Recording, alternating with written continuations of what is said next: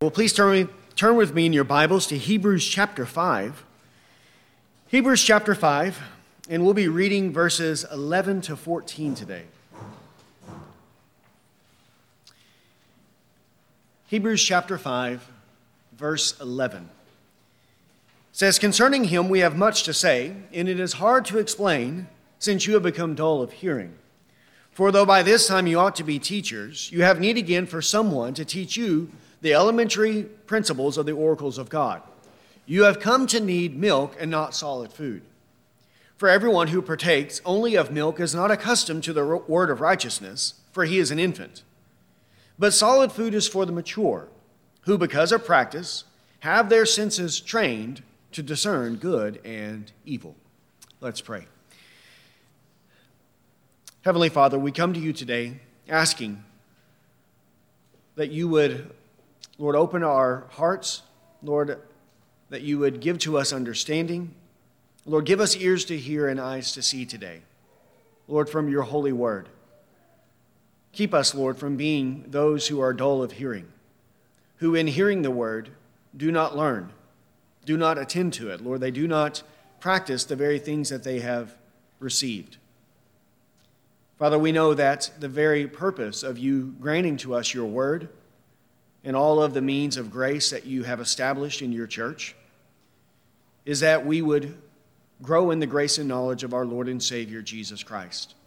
That there might be a progression in our faith from infancy to childhood, to being a young man, to becoming a father in the faith. And we pray today, Lord, that you might grant to us, Lord, your Spirit, and that you might grant to us greater faith and understanding of your word so that all of us might arrive to maturity, Lord, to complete manhood in our faith, so that we would no longer be children who are tossed to and fro by various winds of doctrine. So teach us today, Lord, and show us the importance of hearing and receiving your word, of nourishing the inner man so that he becomes strong and healthy and arrives at maturity. And it is in Christ's name that we pray. Amen.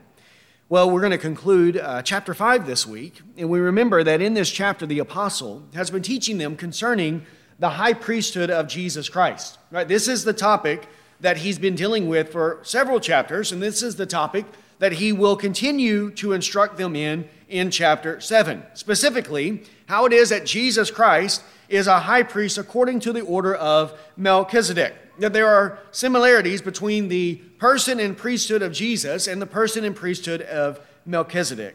And this is a topic that he has much to say about and ultimately will return to at the beginning of chapter 7. But before then, he needs to address an issue with the Hebrew Christians that is hindering their progress in the faith.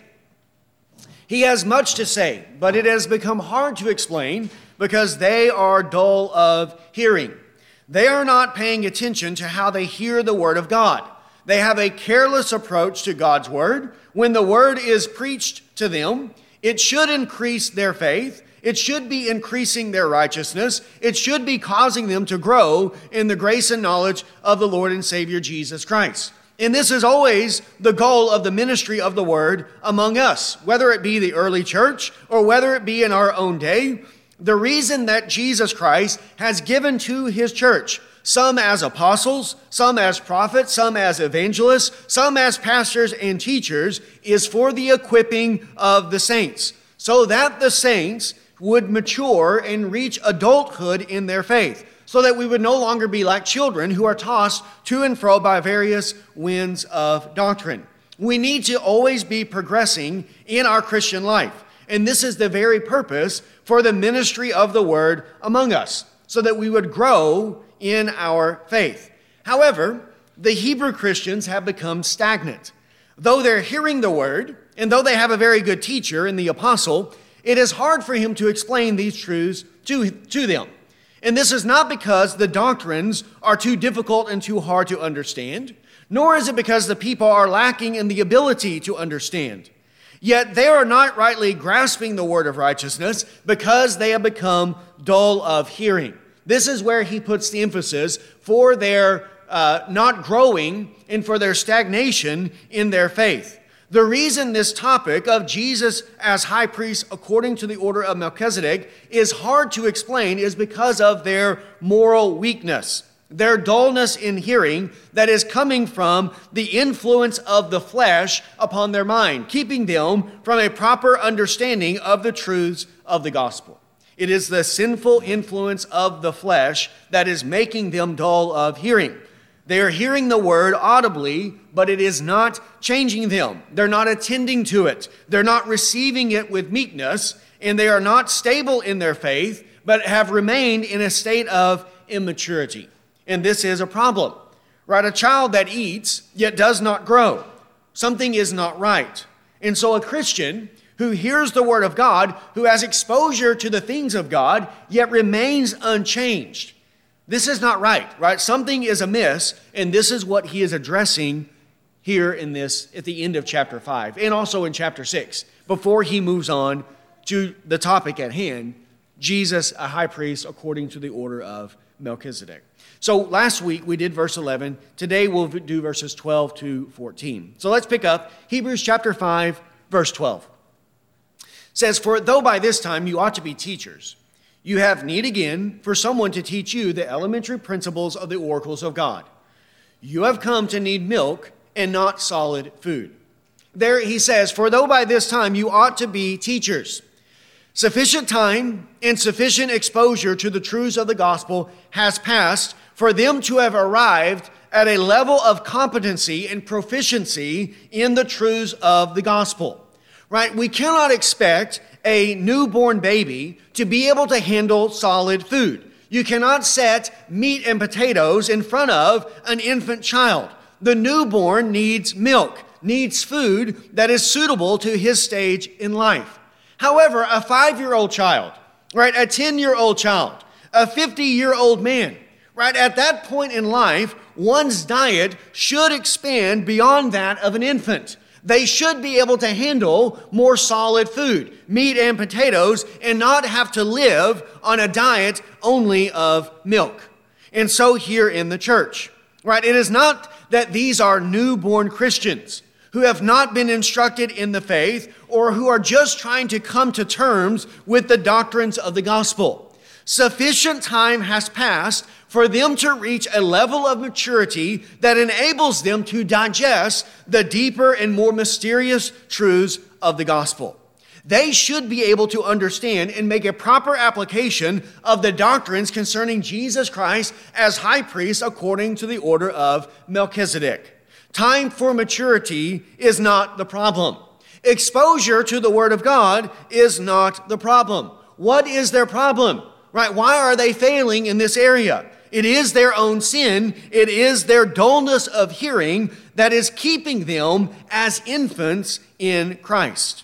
Right? When God expects fruit from his vineyard, right? When he comes and expects maturity from his people, he not only gives them enough time for the producing of good fruit, but he also gives to them all things necessary so that it is brought about. So if there is any lack in the people of God, it is not due to some deprivation from the Lord, nor is it due from some lack of time, as if God is impatient with his people. But rather, it is always found in the sin of the people, in their dullness of hearing and attending to the word of God. Luke chapter 13, verses 6 to 9. Luke 13, verse 6 says, "And he began telling them this parable. A man had a fig tree which had been planted in his vineyard, and he came looking for fruit on it, and it did not find any. He said to the vineyard keeper, 'Behold, for 3 years I have come looking for fruit on this fig tree without finding any. Cut it down. Why does it even use up the ground?' And he answered and said to him, 'Let it alone, sir, for this year too, until I dig around it and put in fertilizer. And if it bears fruit next year, fine. But if not, cut it down.'" Here, this man who had this fig tree planted in the vineyard, it's not that he came 3 weeks after planting it expecting to find fruit. 3 years had passed by, sufficient time for it to mature and for it to produce fruit. And yet, what did he find? There was nothing there. And yet, even though after sufficient time, nothing was there was still more time given. There was still more done for that tree so that it might bear good fruit. And this is the way the Lord is in his church. He gives sufficient time, and he gives everything necessary in order for the producing of good fruit among his people. So if he comes to the church and he finds there to be no good fruit, where does the fault lie? Where is the problem? Is it in the Lord? Is it he failing in his part to give us time? He failing in his part to give us what is necessary to the producing of good fruit? No, it is always found in the people. It is their fault. It is their sluggishness. It is their own sin in these things. And this is the problem here. Now, in the church, this takes great care and prudence. Right? We cannot expect and demand what is unreasonable. Right? Just as you cannot expect and demand an infant child to do things that a 5-year-old can do. And you can't expect a 5-year-old to do things that a 12-year-old can do. And you can't expect a 12-year-old to do things that a 20-year-old can do. Right? We have to have discernment, prudence, understanding. We have to know and see that in the church, there are going to be people in various stages of their Christian faith. Some as infants, some as children, some as young men, some who are adults in the faith. There must be that prudence in the church. So there cannot be the expectation and the demand of what is unreasonable. We must instruct people with patience, with forbearance, especially those who are new in the faith or those who have weak faith. And Christ gives special attention, special care for those that are with young and those that are sick or those who are weak in the faith. In 2 Timothy 2:24-26, it says there, speaking of the bondservant of the Lord, the teacher of the Word of God, it says, the Lord's bondservant must not be quarrelsome, but be kind to all, able to teach, patient when wronged, with gentleness correcting those who are in opposition, if perhaps God may grant them repentance leading to the knowledge of the truth, and they may come to their senses and escape from the snare of the devil, having been held captive by him to do his will. There, the Lord's bondservant must be patient, must be diligent in teaching, right? Just as the mother, just as the parents are patient with their children. This is necessary in our instructing, in our raising them from a state of infancy into a state of adulthood. We have to understand that, again, at various stages in life, children can only handle those things that are appropriate to their age, to their maturity, to their stage in life. And so it is in the church of Jesus Christ. So that the sheep are able to mature in a proper way. However, at the same time, there comes a point where a person should mature, where there is sufficient time and sufficient exposure to the things of God for them to arrive at a more advanced stage of the Christian life. And in the case of the Hebrew Christians, they have had plenty of time, according to the apostle. And they've had plenty of exposure according to the apostle. They've had plenty of interaction with the gospel. Enough time has passed that he says, you ought to be teachers by this time, right? This is how much exposure and how much time has been given to them. They ought to be able to teach others the things of God, and yet they themselves are in need of being instructed again. They should have such a mastery of these truths, such clarity and conviction and stability on the fundamental doctrines of the gospel that they should be able to rightly instruct others in these truths as well. Now, this mastery includes both a right understanding or a proper comprehension of the truth. It includes a firm, resolved belief in these things. It includes a proper application of these both in faith and in practice. And it includes the ability to accurately communicate these truths to others. This is the stage in which they should be at. As it says in Ezra chapter 7, verse 10. Concerning Ezra, it says that Ezra set his heart to study the law of the Lord and to practice it, and to teach his statutes and ordinances in Israel. He studied the law of the Lord so that he rightly understood it.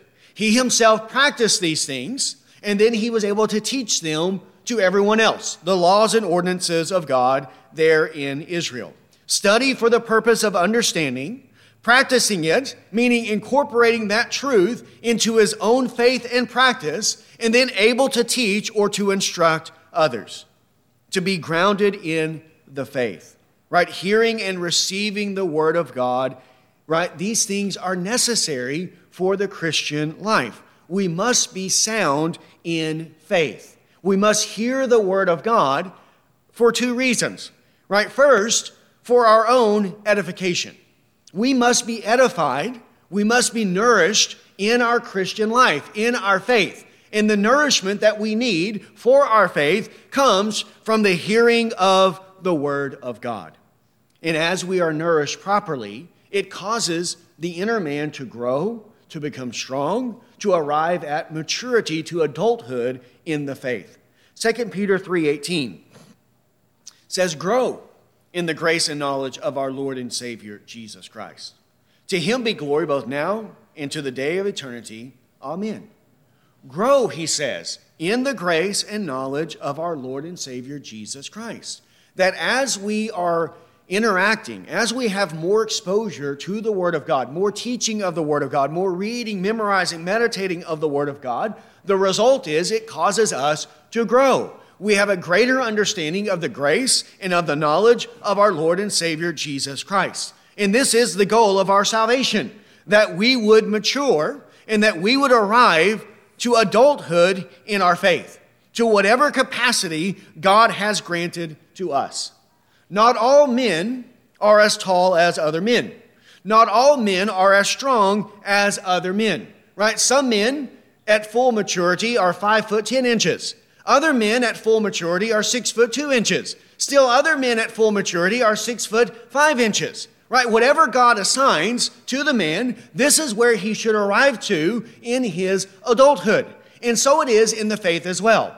God does not give to each man the same measure of faith. Some will be stronger than others according to the will of God. But whatever God has assigned to us, our goal should be what? To arrive to adulthood, right? To arrive at maturity according to the measure of faith that God has assigned to us, for us to reach that level of adulthood in the faith. And this happens by the hearing of the Word of God, by attending to the Word of God. Just as in the physical world, we arrive to maturity in our physical bodies by eating, right? We have to eat. We have to be nourished over and over and over again. And as we are nourished, we grow until we reach that state of adulthood.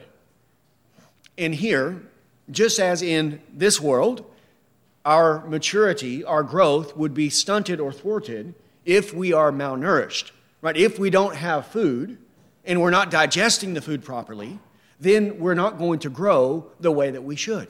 And so it is in the spiritual as well. If we are not being fed, and if we are being fed, but we're not digesting that food properly, then it's going to stunt and thwart our spiritual growth. That's what's happening with the Hebrew Christians. Now here, it's not a lack of being fed. They are being nourished rightly. The banquet is set before them, but they're not taking it in. They're not eating it, they're not digesting it, so that it actually gives sustenance to their souls, so that they grow and mature in their Christian faith. So the first goal of our hearing of the Word of God is our own edification, so that we would be built up in our faith. But secondly here, he says that they ought to be teachers. And by teachers, that then necessitates that their ability to be helpful and beneficial to other people as well.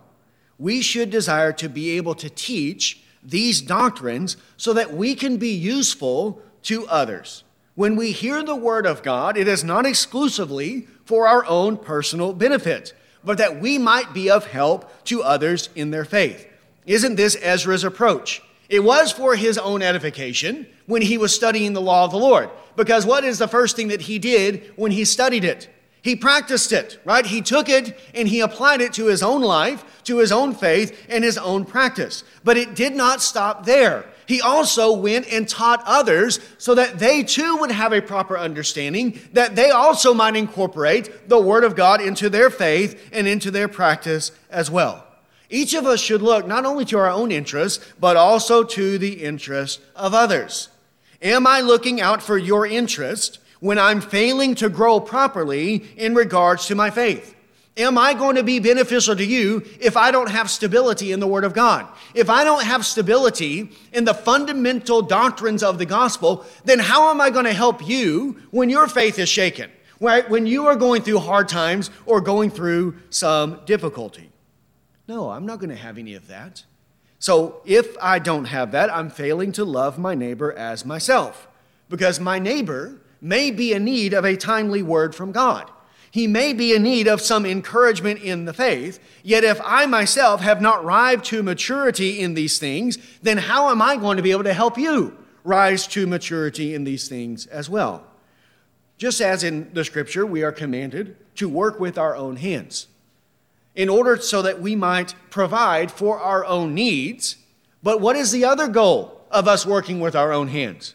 So that we might have something to share with those who are in need. A lazy man who refuses to work fails in both capacities. He fails to love himself because he's not providing for his own needs, and he fails to love his neighbor because he has nothing by which he might share with those who are in need.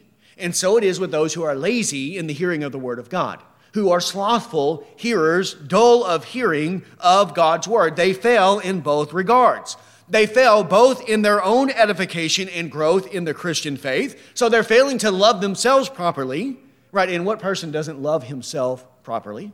Of course we love ourselves in this way. We should love our own souls by hearing the word of God, by believing it, by receiving it into our heart. So they fail to love themselves, and they fail to love their neighbor, for they're not able to accurately instruct him in the way of righteousness. If I'm not settled on the fundamental principles of the Christian religion, then how am I going to help settle you? If I have no stability, how will I give you stability in these things? Each member of the body is to be useful to the whole. The members of our body, they all serve a purpose, and they all work for the building up of the whole. But if there is a member that provides no benefit, no use or value to the body, then what is its purpose? Right? Why is it here? Right? What good is it doing if it is not building up and helping the entire body? 1 Peter chapter 3. 1 Peter chapter 3, verses 15 and 16. 1 Peter 3:15 says, "But sanctify Christ as Lord in your hearts, always being ready to make a defense to everyone who asks you to give an account for the hope that is in you, yet with gentleness and reverence. And keep a good conscience, so that in the things in which you are slandered, those who revile your good behavior in Christ will be put to shame. Always be ready to make a defense to everyone who asks you to give an account for the hope that is in you." And this applies to all Christians. Now, not all are called to be public teachers of the word. Yet all believers are called to teach in some capacity. We all have family. We all have friends. We all have loved ones. We all have co-workers. We all have neighbors. And this is why we must grow. So though not all may be public teachers, yet all have the need to teach in some capacity or another. And here, especially with the Hebrew Christians, because in the early days of the church, as the gospel is going out from Jerusalem and then into Judea and into Samaria and into the ends of the earth, where are the first pastors coming from? Where are those who are able to instruct the Gentiles who have no background, no knowledge of the Word of God? But the Hebrew Christians, they've been instructed in these things from when? From their childhood, from their infancy. They are familiar and acquainted with the Old Testament scriptures. So where are the early pastors coming from? They're coming from the Hebrew churches. And yet here, they ought to be teachers. Some of them ought to even be able to go and pastor in these churches to these Gentiles who are in great need of someone who has knowledge and proficiency in the Scriptures to teach and instruct them in the things of God, and yet they're not able to do that. They can't send them out in this way because they themselves are still infants in the faith, and they're not going to be able to help anyone.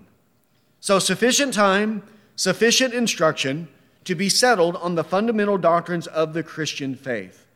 So much so that they should be able to teach others. Yet notice what he says. Yet you have need again for someone to teach you the elementary principles of the oracles of God.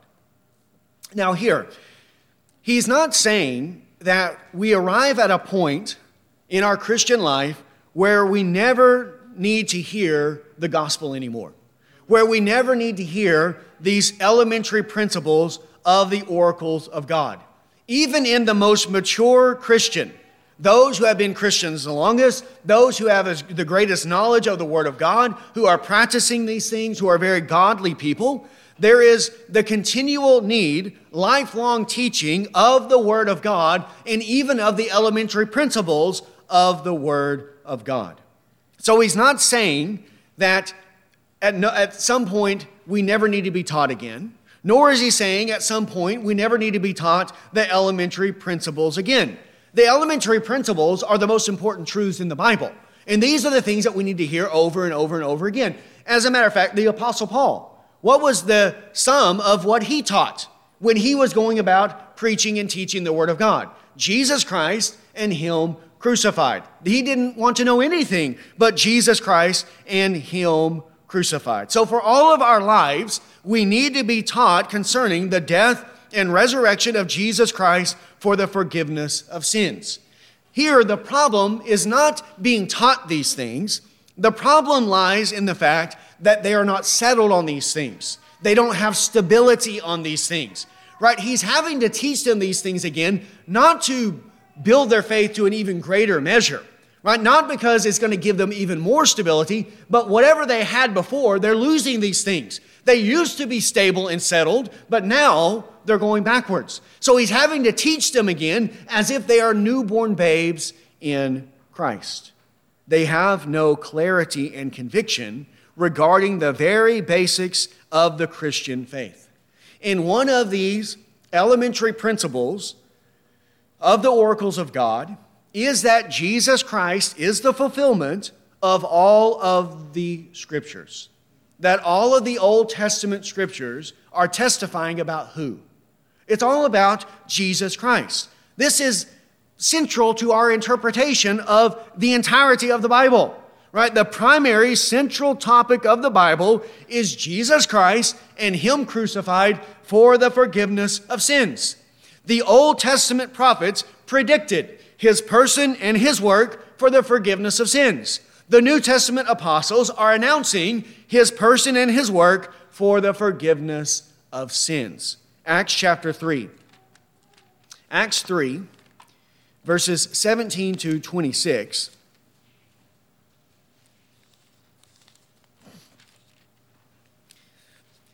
This is when the apostles are preaching the gospel to the Jews after the day of Pentecost. This is a central thrust that they're making over and over again. That what has happened in the person of Jesus of Nazareth was predicted by the Old Testament prophets, and it is a fulfillment of all that God promised to the fathers. Acts 3:17 says, "And now, brethren, I know that you acted in ignorance, just as your rulers did also. But the things which God announced beforehand by the mouth of His prophets, this His Christ would suffer, He has thus fulfilled. Therefore repent and return, so that your sins may be wiped away, in order that times of refreshing may come from the presence of the Lord, and that He may send Jesus, the Christ, appointed for you, whom heaven must receive until the period of restoration of all things, about which God spoke by the mouth of the holy prophets from ancient times. Moses said, the Lord will raise up for you a prophet like me from your brethren. To him you shall give heed to everything he says to you. And it will be that every soul that does not heed that prophet shall be utterly destroyed from among the people. And likewise, all the prophets who have spoken, from Samuel and his successors onward, also announced these days. It is you who are the sons of the prophets, and of the covenant which God made with your fathers, saying to Abraham, and in your seed all the families of the earth shall be blessed. For you first God raised up his servant, and sent him to bless you by turning every one of you from your wicked ways. There, foundational to our faith is the understanding that all the scriptures are in one way or another testifying of Jesus Christ, his death and resurrection for the forgiveness of sins. One of the first things that the Jews had to be convinced of was that the Old Testament prophets testified of Jesus Christ, his person, his work, his offices, including the office of high priest, his death, his sacrifice, that the entirety of the Old Covenant form of worship, all of it had reference to Jesus Christ. That these are things that are a mere shadow of what is to come, but the substance belongs to Christ. It says in Colossians 2:17, the substance of the Old Covenant worship belongs to who? It belongs to Christ. This is elementary. This is fundamental doctrine of the Christian faith, a elementary principle of the oracles of God. And according to Romans chapter 3, verses 1 and 2, where it says, then what advantage has the Jew, or what is the value of circumcision? Much in every way. To begin with, the Jews were entrusted with the oracles of God. They had the oracles of God, and in these oracles from the Old Testament were many shadows, and those shadows have their substance in one person. And who is that one person? Our Lord and Savior, Jesus Christ. What do these shadows mean? What is their purpose? How are we supposed to use them? What is their end? Right? Properly understanding these things was fundamental to a right interpretation of the Old Testament scriptures and the worship of God instituted by Moses under the Old Covenant. And yet this is where they are failing. They are failing in these areas. They have not learned, as they should, that Jesus is the substance of the shadows, so he has to teach them these elementary principles again. They're making very little progress in these things, and they have an inclination to return back to Judaism. That's the problem. They're going backwards, right? Jesus is the substance, but they're wanting to go back to the shadows. But why would you go to the shadow when the substance is here? This is a regression in their faith in the things that they are doing. Actually, in chapter 6, verses 1 and 2, Hebrews 6, verses 1 and 2, he describes more concerning these elementary teachings. It says, therefore, leaving the elementary teaching about the Christ, let us press on to maturity, not laying again a foundation of repentance from dead works and of faith toward God, of instruction about washings, and laying on of hands, and the resurrection of the dead, and eternal judgment. So here, their foundation is not secure and stable. Just like a child in school, he must first learn his ABCs and his 1, 2, 3s before he can move on to more advanced learning, to more advanced forms of reading and writing and arithmetic, or in musical instruments. You have to learn the basic notes, right, the basic keys, before you can move on to greater forms of music, right? A child must first learn Twinkle, Twinkle, Little Star before it can move on and learn something greater and arrive at Mozart or Beethoven or some great composition in the musical arts. The foundation must be laid, and then you move on to those things. But if they can't grasp the foundation, can you ever move on to something greater? You can't ever get there. It's just going to be a big fat mess. And so it is in the Christian faith. There are foundational principles, the issues of first importance. And when that foundation is well laid, then that foundation can be built upon. When the first principles are learned and incorporated into faith and practice, then we can move on to greater degrees of knowledge and understanding. There was a time where they had some competency in these things, but now they're losing their stability. Just like the child one day knows his ABCs, but then the next day he messes them up again. So what must you continue to do? You have to keep teaching them until they are rock solid on those things, and then you can move on to greater instruction. Where the first principles are lacking, where they are not sufficiently learned, then we cannot move on to greater teaching. And it is the duty of the minister of the Word of God to teach the whole counsel of God. Right? This is what we should want. This is what the Apostle Paul says in Acts chapter 20. He did not hold back from declaring to them the whole counsel of God.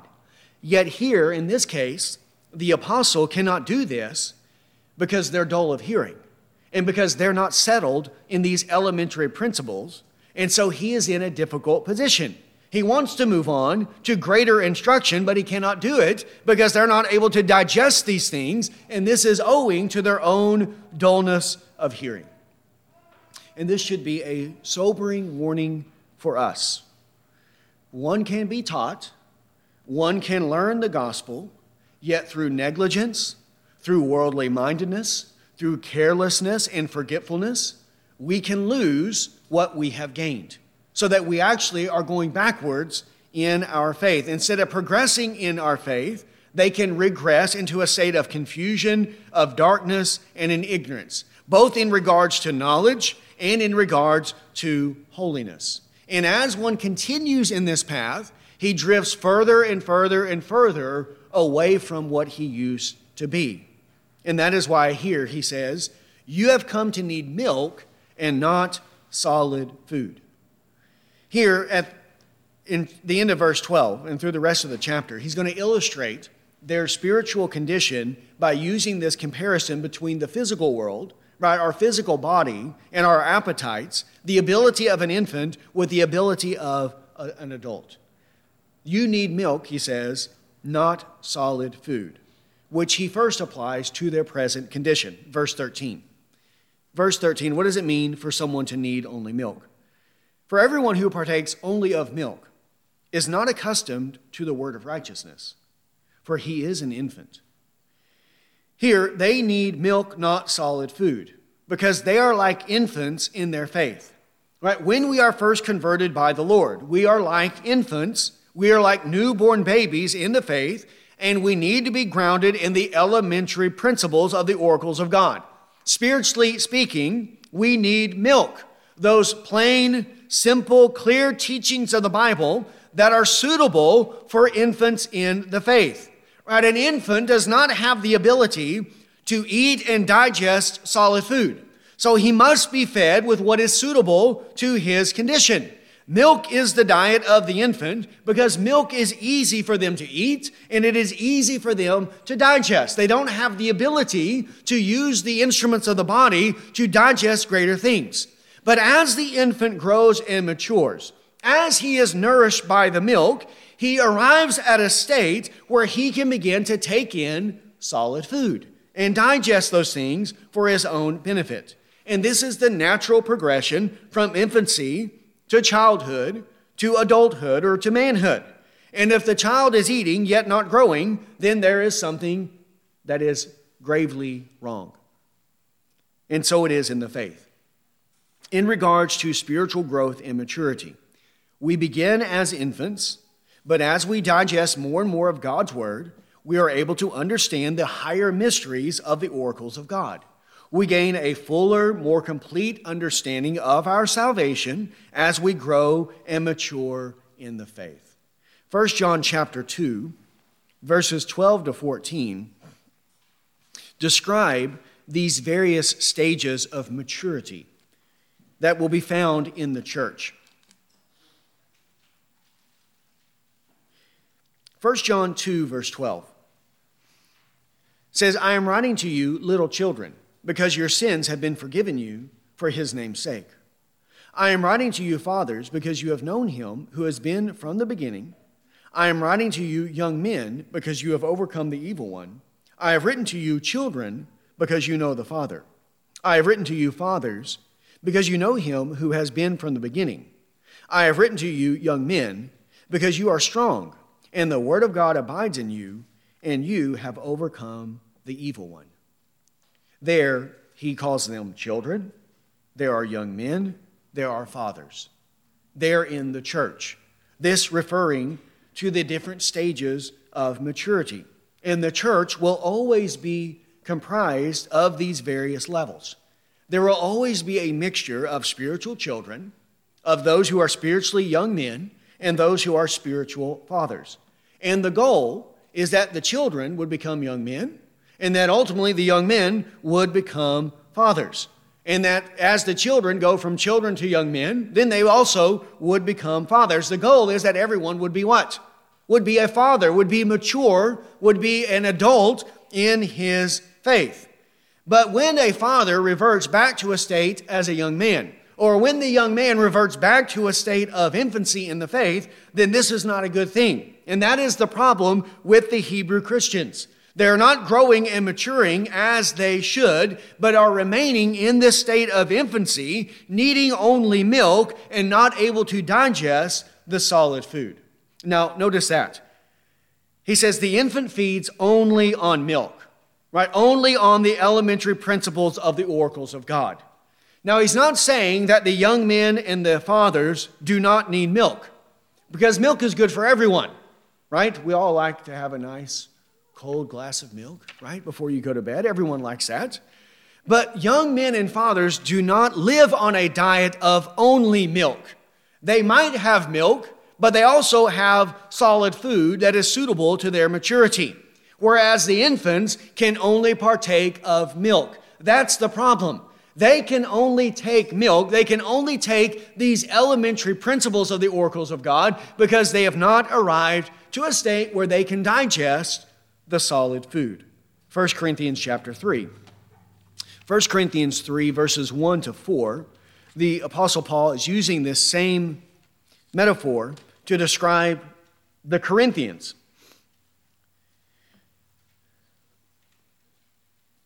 1 Corinthians 3, verse 1.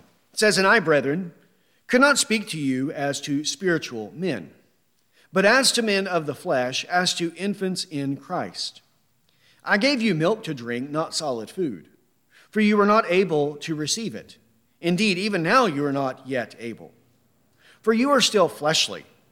For since there is jealousy and strife among you, are you not fleshly? And are you not walking like mere men?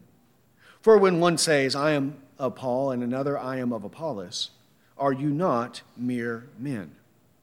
So here specifically, the infancy and them not being spiritual men is in regards to the flesh. It is the flesh and the influence of the flesh that is keeping them from arriving to this state of adulthood. And they're having these kinds of carnal, fleshly arguments, dissensions, disagreements, conflict among themselves, fighting over and bickering over this and that. And they ought to know better than to do these things. And now he's having to address them because they're behaving like little children instead of acting like those who are mature and grown in the faith, right? It is the flesh that is influencing them and keeping them in this state. They're hearing the word of God, but in hearing they do not hear because they are dull of hearing. They're not digesting the word of God so that they grow in their faith.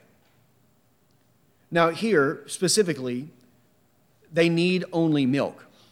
Right, only milk. And this state of infancy is a failure, he says, to be accustomed to the word of righteousness. Right, that's what he says in Hebrews chapter 5, verse 13.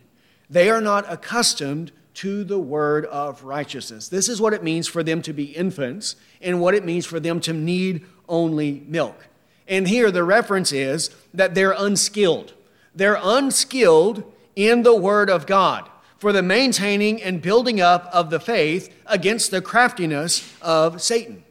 They're being tempted by Satan to forsake Christ and return back to Judaism.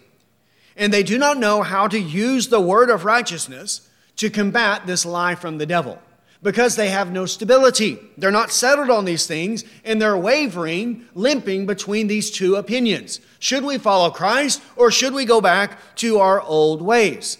They're doubting and wavering on these points because though they have some knowledge of the gospel, they are not proficient enough in it. They're not skilled in this knowledge so as to be able to fight against the schemes of the devil.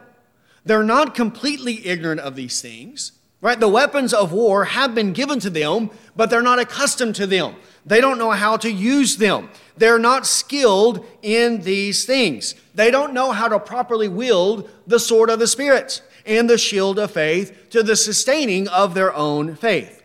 And it's not enough that one possesses the weapons of war, but one must have some level of proficiency in how those things are to be used. There must be some level of skill in order to use the weapon to its proper end. A soldier who has a sword but doesn't know how to use his sword is going to be a danger not only to himself, but to other people as well. He's going to be cutting himself and hitting his fellow soldiers. Or like an apprentice, right? The apprentice in the blacksmith shop, he has some knowledge of the tools of the trade, but he has not acquired the skills necessary to use those tools to forge instruments that are useful to men. That is why he is an apprentice. It is to learn so that he acquires the skills so that he can master the tools of his trade, use them for their proper end to build things that are useful to others. And so it is with the word of righteousness. We must be skilled in it. We must be accustomed to the word of righteousness.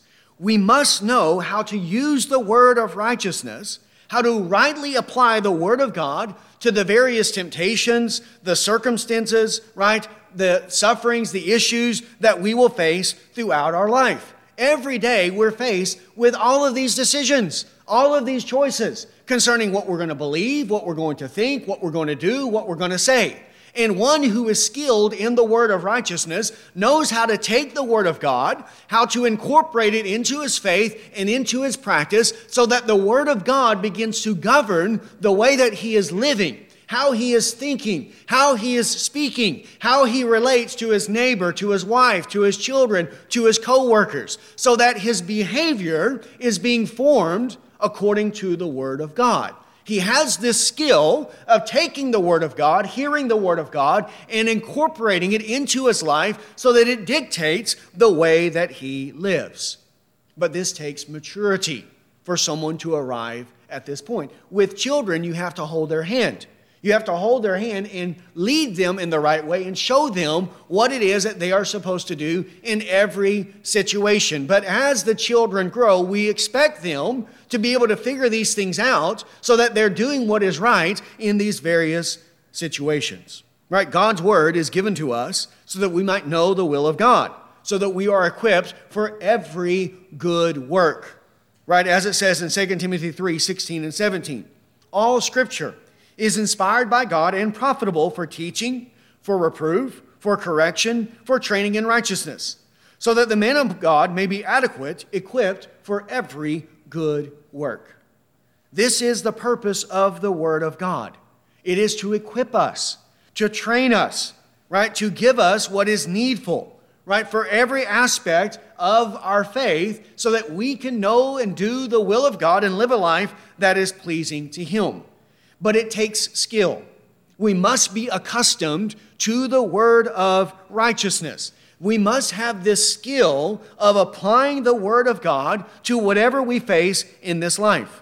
God's word equips us for every good work. Everything we need to know how to deal with whatever we face in life is found in the word of God, so that we can live a life of righteousness and obedience to God. But that requires knowledge. We have to understand it, and we have to be settled on it. Because if we're not settled on it, then we're going to have doubts, and we're going to waver and wonder, am I doing what's right or am I doing what is wrong? And that is their problem here. Is it God's will for us to go back to Judaism, or is it God's will for us to continue on this path in the Christian faith? Well, they ought to know these things by now. They ought to have enough skill in the word of righteousness to be settled on these matters and to know that Jesus Christ is the substance of the Old Testament shadows.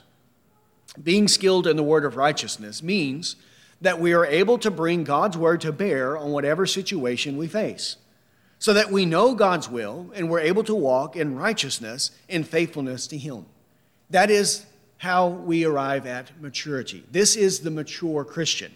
The mature adult is one who knows how to apply and who does rightly apply God's word to the various situations in life so that he knows how to walk in a way that is worthy of the gospel. And this is more than a matter of simply having knowledge of the Bible in our head, some acquaintance with what is in the Bible. This is practical, experiential knowledge and skillfulness in the Scriptures.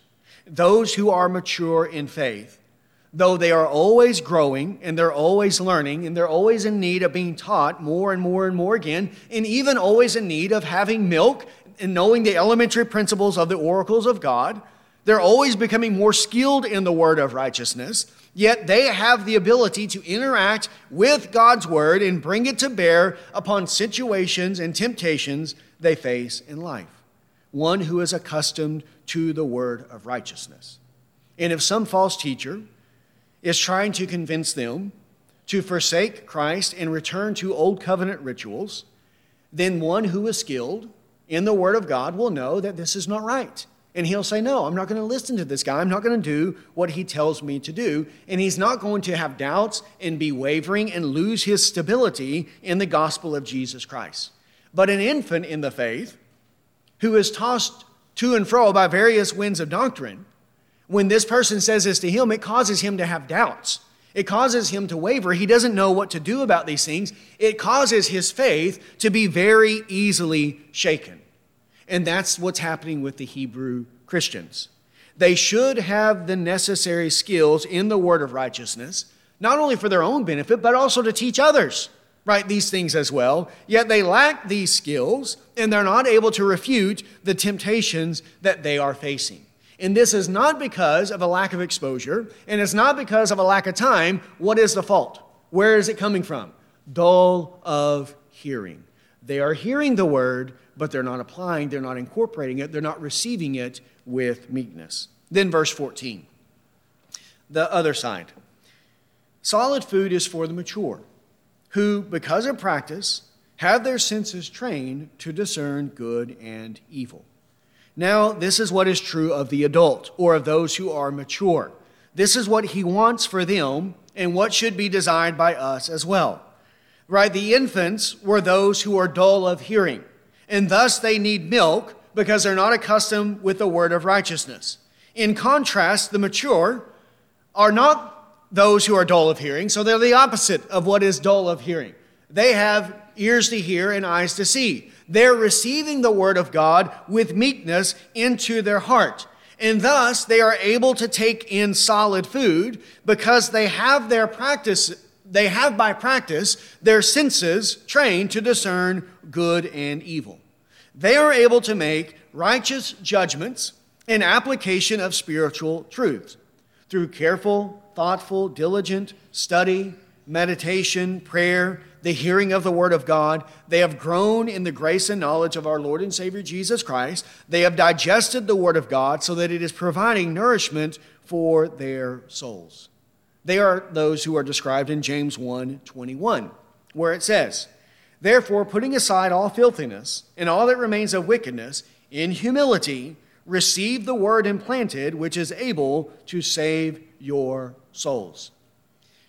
It's not enough that we hear the word. We must receive the word. It must be implanted into our heart for the saving of our souls, right? Not only the initial saving of our soul, but also the continual saving of our souls. Not that we're getting saved over and over again, but our salvation is progressing. We are being sanctified over and over and over again as we hear the word, as we receive the word, as it is implanted deep within our hearts. The word must be received into our heart, into our souls, so that that word nourishes the inner man and causes the inner man to grow, to mature.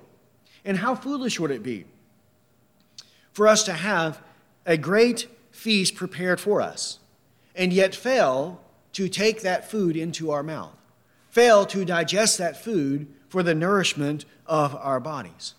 And so it is in the Christian world. There are many people who make great pains to come and to hear the word of God. They come to the banquet table, yet they fail to take the word into their soul, to digest it in their soul, so that it nourishes and strengthens their faith. And our aim, our goal, each and every week, or any time we interact with the Word of God or with the things of God, should be to take it into our heart, right? To take it into our soul so that it nourishes the inner man for the purpose of edification, growth in the Christian life, maturity in our faith, for our own benefit and also for the benefit of others, because we'll be able to teach them as well. The ability to understand and rightly apply the solid food from the Word of God, to have our senses trained to discern good from evil. That is what we need to have. Discernment of good and evil, so that when we hear good doctrine in our soul and in our spirit, we are able to affirm. We agree. We say, yes, amen to those things. But when we hear bad doctrine, evil doctrine, we're able to say, that doesn't sound right, right? Something is not right with this, whatever this man is saying. When we hear of good practices, right, that which is righteous and obedient to God, we're able to affirm and say, this is the way that I need to walk. But then when someone comes along and is tempting us to commit sin, we're able to discern that and say that, no, I know that this is not consistent with the Word of God, so I'm not going to listen to this man. I'm going to reject this. I'm not going to incorporate it into my life. And this is a skill that must be developed throughout our life, and one that we're always going to be growing in. The ability to discern between good and evil. But as we practice that, our senses are trained more and more and more and more. Right? Just as the athlete practices and practices and practices, and as he practices more, it becomes like second nature to him. Right? He becomes so accustomed to these things that it's almost as if he can do it with his eyes closed. This is the way we need to be in our Christian life. But if that athlete practices in this way and yet quits practicing, what eventually will happen? All of those things that he has gained, he will begin to lose. He'll begin to slip. Or the musician who is a grand pianist, and yet he quits practicing. He will not be able to play with the same proficiency that he used to have. He must continue to practice over and over and over again so that his senses are rightly accustomed to do the thing that he wants to do. And so it is in the Christian life. We must constantly practice the word of righteousness over and over and over again. And as we do, we will mature, we will grow, we will have a greater ability to discern between good and evil, we will advance in our Christian life, and we will arrive to a state of maturity.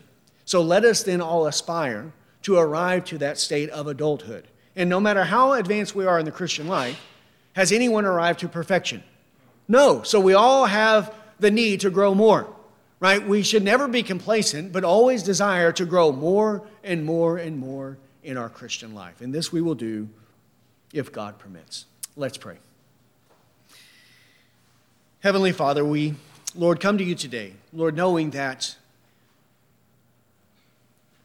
our salvation, Lord, and our growth in that salvation, all of it must come from you. We know that we did not save ourselves, but rather you saved us.